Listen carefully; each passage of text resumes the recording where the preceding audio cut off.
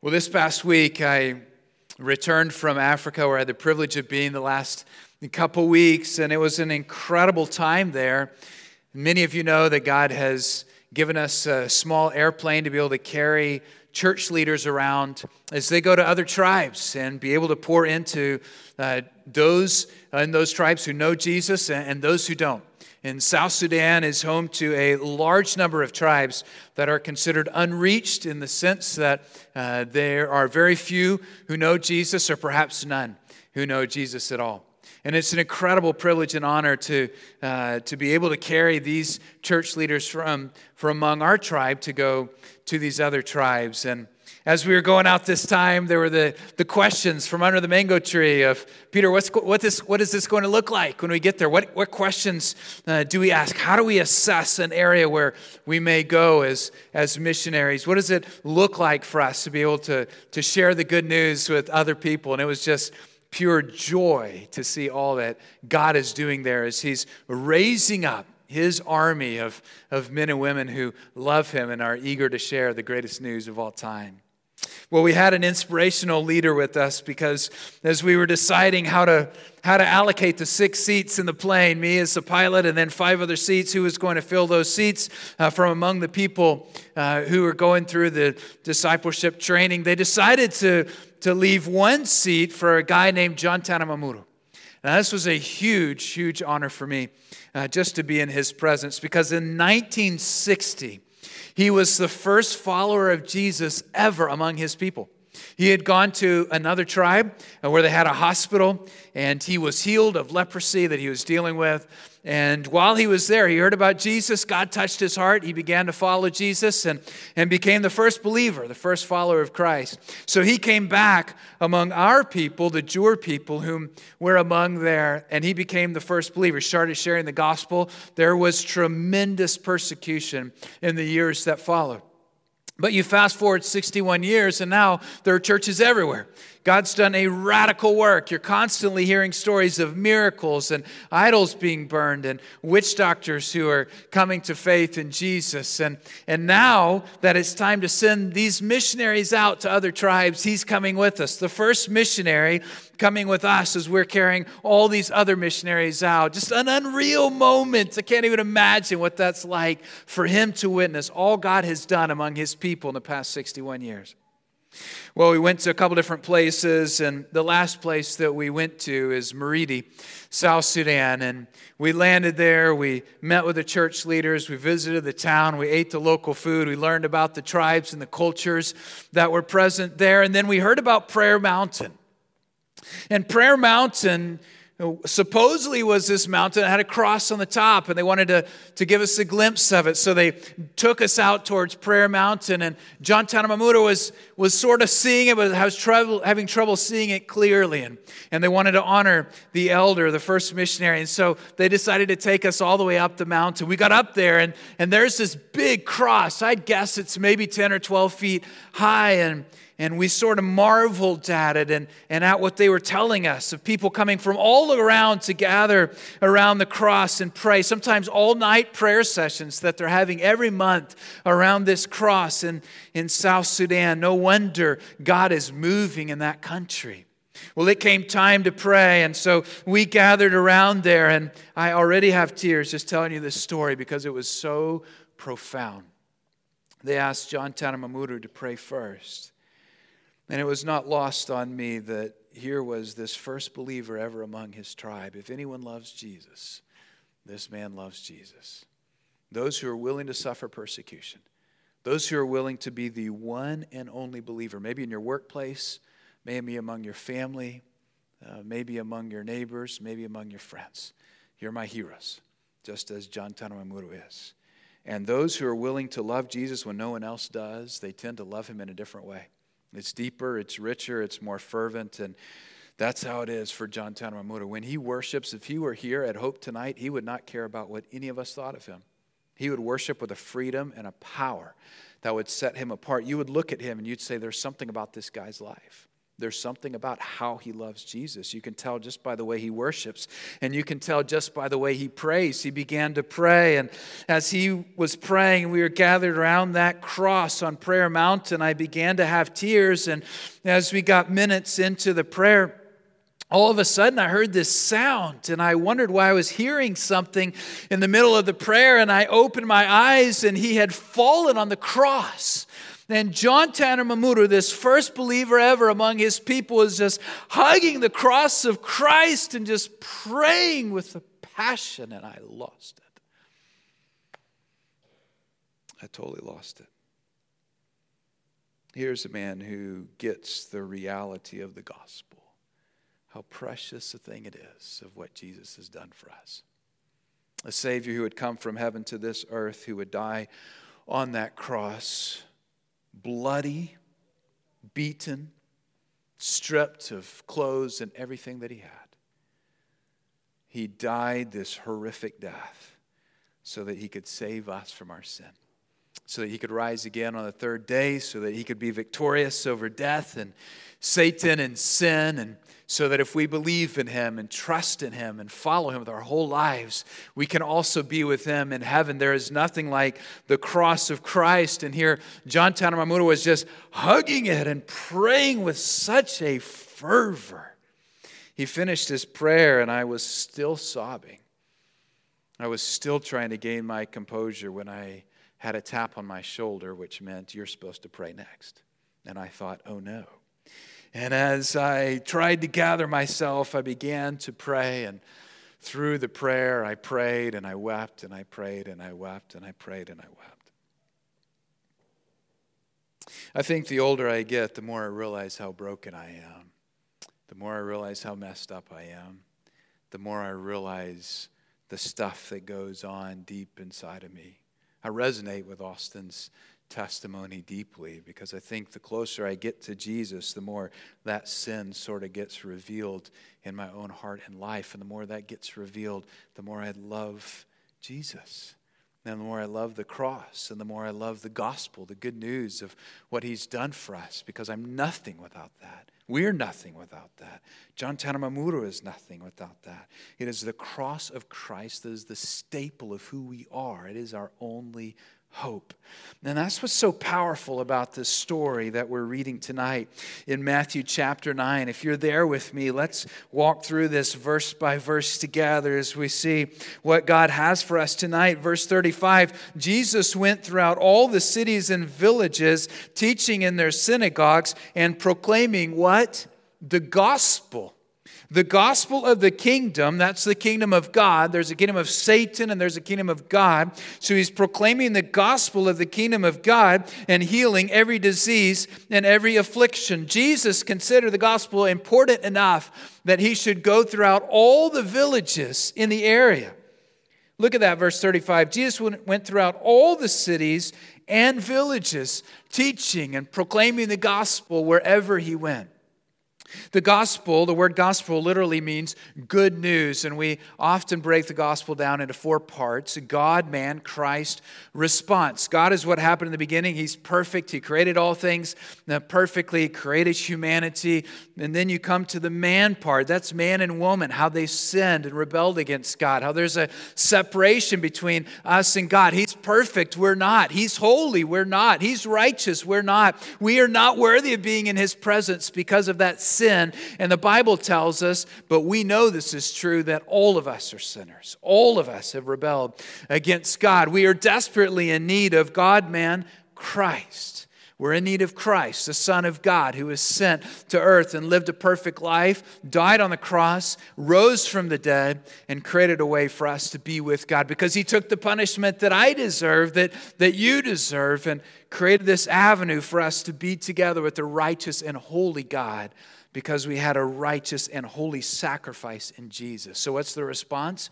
The response is, if we are to follow him, we do it through faith. We believe in who Jesus is. We do it through surrender. We surrender our lives, everything in our lives, to him, and then we are saved from our sin, saved from death, saved from an eternity removed from God. We're saved into the kingdom of God. We're saved into His presence. We're saved to an eternity together with Him. That's what the gospel is. That's the gospel of the kingdom. And it was so important that Jesus was going throughout all the cities and villages, teaching in their synagogues and proclaiming the gospel of the kingdom. Now, Jesus was to be the fulfillment of that gospel of the kingdom. He was to die on the cross, which had not yet happened at this moment, but He was framing what that gospel was going to be about as He was healing every disease and every affliction. We talked a few weeks ago about how important it is to have both the proclamation and the demonstration of the kingdom. All too often you find people who are preaching and teaching, but not really experiencing the power of God. And then you find in other circles those who are always pursuing the power of God, the miracles of God, but they're not really preaching and teaching the Scriptures in depth. But if you and I are to be an authentic reflection of biblical Christianity, then both have to take place. They are the two legs of a stool. You have to have both the proclamation and the demonstration of the kingdom. You can't only have one if you're to really reflect what the Scriptures are all about. And if I could be really straightforward with you, Hope Church, I think one of the things I worry about the most is that if we are not intentional about reflecting both, we'll have a rubber band pull us back to where we came from. Those of us who grew up in contexts that were only about proclamation will inevitably revert to that if we're not intentional about both. Those of us who come from contexts that are all about the demonstration of the kingdom will be pulled back to that if we're not careful about both. You and I have got to be faithful in seeking to walk out the fullness of the kingdom of God.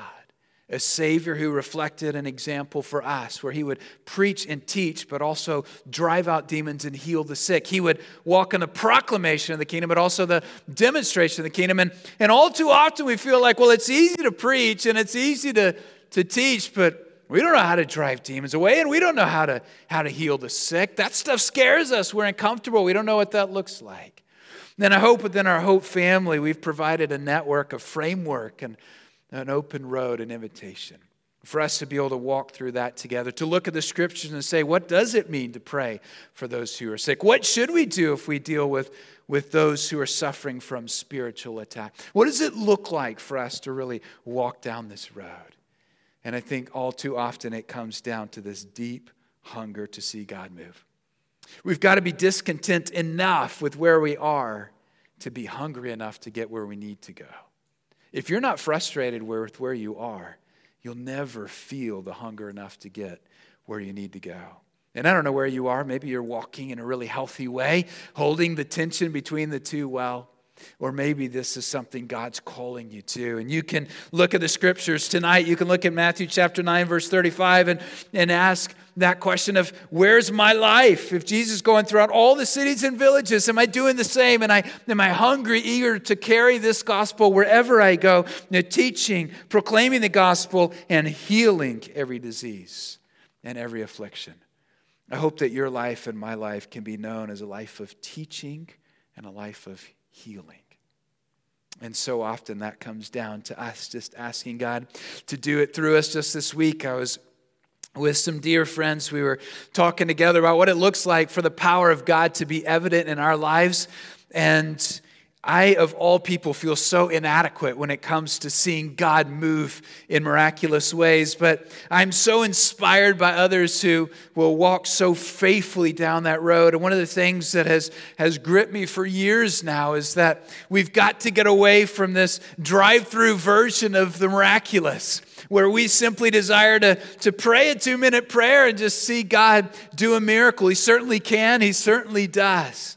But I love the story from South Sudan of these friends of ours who were out traveling and sharing the gospel. They came to another village. They came to the man who was lame. They began to pray for him. He hadn't walked in years and years, and they prayed, and hours passed, and they were still praying for him. And finally, he began to feel something happen in his legs, and they kept praying for him. And finally, they helped him stand up, and he slowly got up, and they began to help up and walk. And he slowly began to walk. And they thought, as I would, well, maybe by nighttime that miracle is going to go away. Maybe it's just temporary. But they kept walking with him. And by nighttime he was still walking. And the next morning he was still walking. And a week later he was still walking. God had done a powerful miracle after hours and hours of bathing this man in prayer.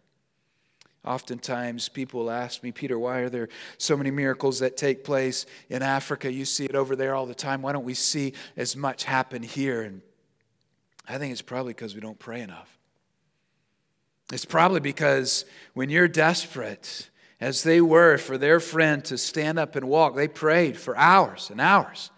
And we would pray for a couple minutes and say, well, I know this really good specialist, and I think you should go see them, get some x-rays done, figure out why you're lame. Hopefully there's surgery they can do in our operation, and we'll keep praying for you.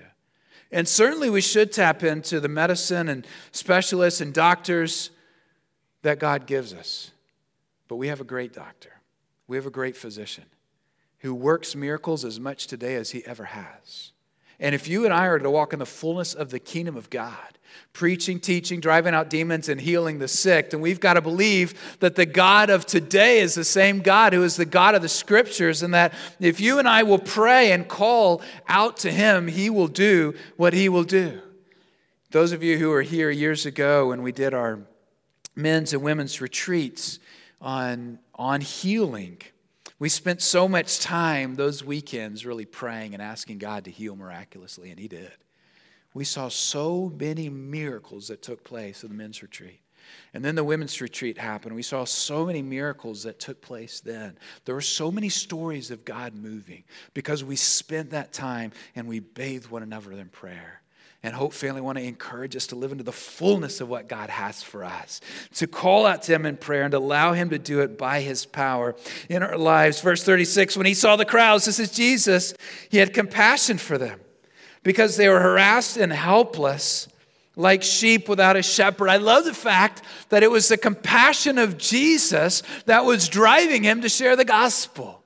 Sometimes we think, well, we should share the gospel, the good news about Jesus, just because this is what He's told us to do, and that's true, or just because this is what it looks like to be a faithful follower of Christ, and that's true. But Jesus' model for us here is that it's out of compassion and love and a care for one another. Why do we want people to know God? Because there's nothing like knowing Him.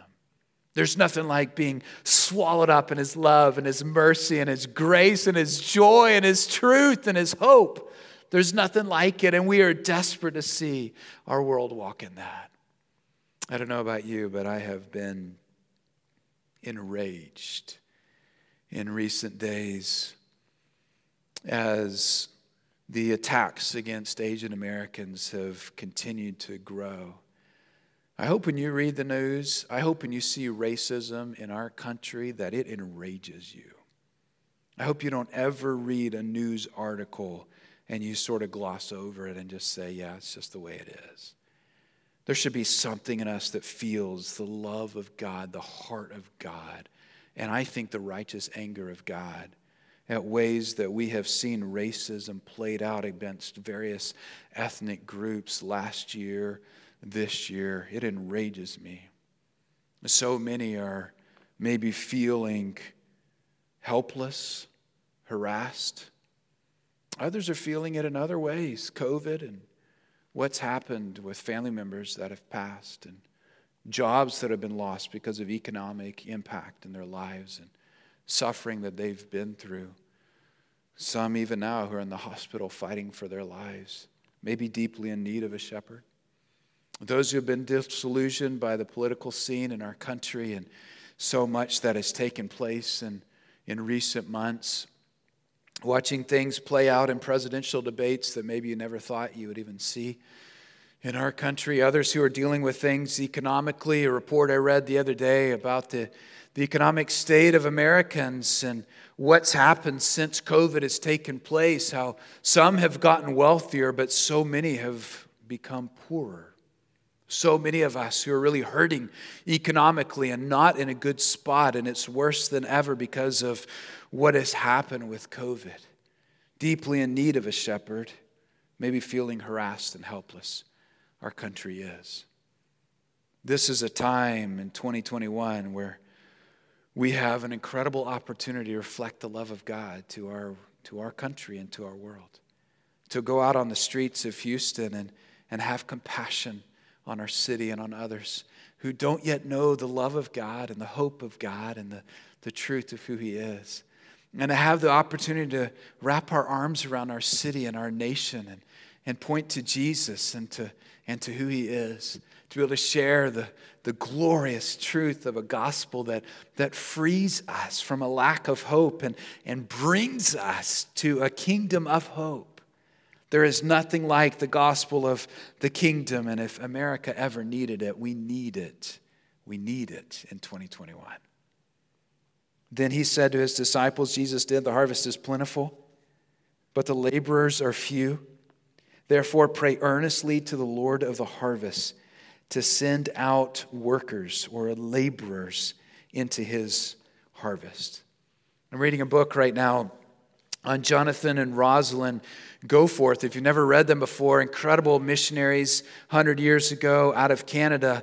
And our brother Paul Wyatt is amazing. He is constantly sending me these incredible book recommendations. And anytime he gives it to me, I tend to buy it and read it. And I am very indebted to him for multiple books on Jonathan and Rosalind Goforth.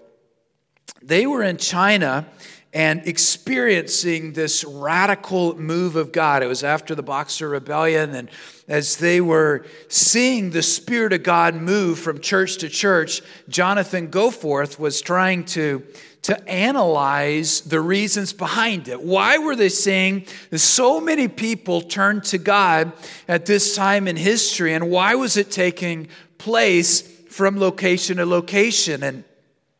And it's really a fascinating read watching him go through all the reasons. But the first reason is probably the first reason that many of you might think, and that's prayer. An earnest prayer. And he points out that in Acts chapter 1, after Jesus had ascended into heaven, you have those early followers of Jesus who are gathering together constantly for prayer. And they pray and pray until Pentecost happens in Acts chapter 2, and these great works of God are taking place. And Jonathan Goforth says, if we want to experience Acts chapter 2, we got to live in Acts chapter 1. If we want to see these great, powerful moves of God happen like they did in Acts chapter 2, we first got to have the earnest prayer of Acts chapter 1. And I love how Jesus is living this out here. Then he said to his disciples, verse 37, the harvest is plentiful, but the laborers are few. Therefore, pray earnestly to the Lord of the harvest to send out laborers into His harvest. Pray earnestly. Pray earnestly. All too often, our prayers aren't really described as earnest, are they? You've got the mealtime prayers. You've got the Lord's Prayer before the T-ball games. You've got the different types of prayers maybe we have, but what about those earnest prayers? How often can your prayers and my prayers be described as earnest? And when they are they just earnest by ourselves, or are we willing to have those earnest prayers with other people? Have your kids witnessed you in earnest prayer? Has your spouse seen you in earnest prayer? That person you're dating, have they witnessed you in earnest prayer? Your discipleship group, within your home group, have they witnessed that earnest prayer? I've become convicted at how often when I do pray earnestly, it's just by myself. And thinking, what would that look like for us as a Hope family to really cry out earnestly with one another? I love the way that our Hope family has so many women and men who are just crying out for God to move. And I think that's why so many of you have experienced such a move of God in your life. But what would that look like for us to increasingly cry out with these earnest prayers in our lives, where we don't care about what other people think of us or what it looks like, where we're willing to confess freely what we're walking in and just desperately plead for God to move? I know that's what John Tanamamoto is is bearing witness to. I know that's what I'm seeing in him. I know that's what my friends did when they went to that lame man and prayed for him and he stood up and walked. I know that's the type of prayer that changes things. I don't know what you're hungry for tonight, but that's the type of prayer that will transform your life and mine and our church and our community and our city and our nation. And Jesus has given us something to pray for here. The harvest is plentiful. So many waiting to hear the good news, the gospel, but the laborers are few. Therefore, pray earnestly to the Lord of the harvest to send out laborers into his harvest. For so many years, we have prayed for that in South Sudan. Who's going to go reach these unreached peoples? And it's an incredible joy to see God raising up women and men who are eager to go. There are so many around the world who have yet to hear the greatest news of all time. There's so many in our city who have yet to hear the greatest news of all time. And I hope you can drive past parts of our city and just pray, God, we just bring your laborers to these parts of our city. Drive past the Third Ward and just pray for God to send his people there. Drive past Chinatown and pray for that. Drive past Cyprus and pray for God to send his people. Ask God to send his laborers into the harvest field all across our city and all across our world. And when you think of our covenant members who right now at this moment are serving God in other nations around the world, pray for them and pray that God will send his people there to be with them, to continue to share the gospel alongside of them. This is such an important prayer that we hardly ever pray. I mean, how often are you and I gathering around our dinner tables, and as we're praying for our food, we're praying, God, we just send out your laborers, send out your workers into my neighborhood. Give me neighbors who love Jesus. That house that's for sale, will you bring someone into that house who loves you, who can reflect who you are? God, will you move in our city? And think about other covenant members and where they are, and think of areas of town that desperately need God's laborers there. Can we pray for that? Can we ask God to raise up so many more in our church who are going to go internationally, go serve, go find those places of darkness around the world and go bring the light of Christ there? Can we just pray for one another that God will use us as his laborers and bring so many more laborers alongside of us? If this prayer mattered to Jesus, it should matter to us. And we don't pray it flippantly, we pray it earnestly, because this is what we're hungry for. I've been reflecting in recent days as I've read this book on Jonathan and Rosalind Goforth. It's been this question of my own heart of, God, what does it look like for me to experience the fullness of all you have for me? What does it look like for Hope Church, for our church, to experience the fullness of all that you have for us? And it seems to me that in the end of the day, it all comes back to aligning everything under God and what really matters to him. And we see in just these few verses what matters to Jesus. It matters that people hear the greatest news of all time. It matters that they experience God's love and power in their lives. It matters that we're praying and asking God to raise up so many more to come out and share that gospel. And it matters to him that we lead out with hearts of compassion. And I'm praying for that for all of us. Let me ask you to stand, our music team and our prayer team to come. If you're a guest with us, this is a really special time in our service where we're going to have our prayer team up front. And we'd like to invite you just to come for prayer. It could be something physical. Jesus was going around and he was healing those who are dealing with physical affliction. And if you're in need of prayer tonight, we would love to pray for you. It could be something emotional or relational. It could be something spiritual. It could be that you've never followed Jesus before. You want to know what it's like to enter into a relationship with him. We'd love to pray for you. It could be that you're just hungry for more. You just want to come for prayer and ask God to move in your life and do more in you than ever before. Whatever you're experiencing tonight, whatever you're feeling, whatever God is stirring in you, whatever that looks like, please come. We would love to pray for the hungry tonight. God, we thank you for who you are and for how you meet us in power. We thank you that there is none like you. We thank you that your presence is with us right now. And Father, even as I'm praying, it's just this sense that you are touching some of us in really powerful, intangible ways. I think some of us you are dealing with, and I pray that you would give us the courage to be authentic. A real, raw hunger before you.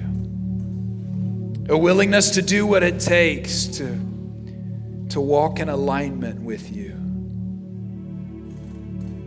A desire to be like John Tanamamoto, where we don't care what others think. We don't care what it takes. We're just going to hug the cross of Christ tonight.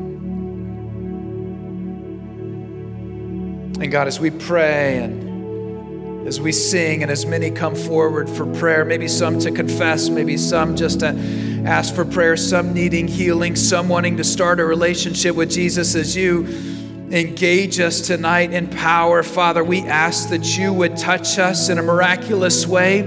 Even as Jesus was walking around experiencing miracles, we do miracles in here tonight. We pray fervently, desperately that you would touch us. We earnestly beg of you that you would move in us right now. We are hungry for you, God. We are disillusioned by the things of this world and the things that are not touched by our heavenly King. We ask for your touch. We pray that you would move in us, that you would engage us and do your miraculous work in here right now. In Jesus' name we pray.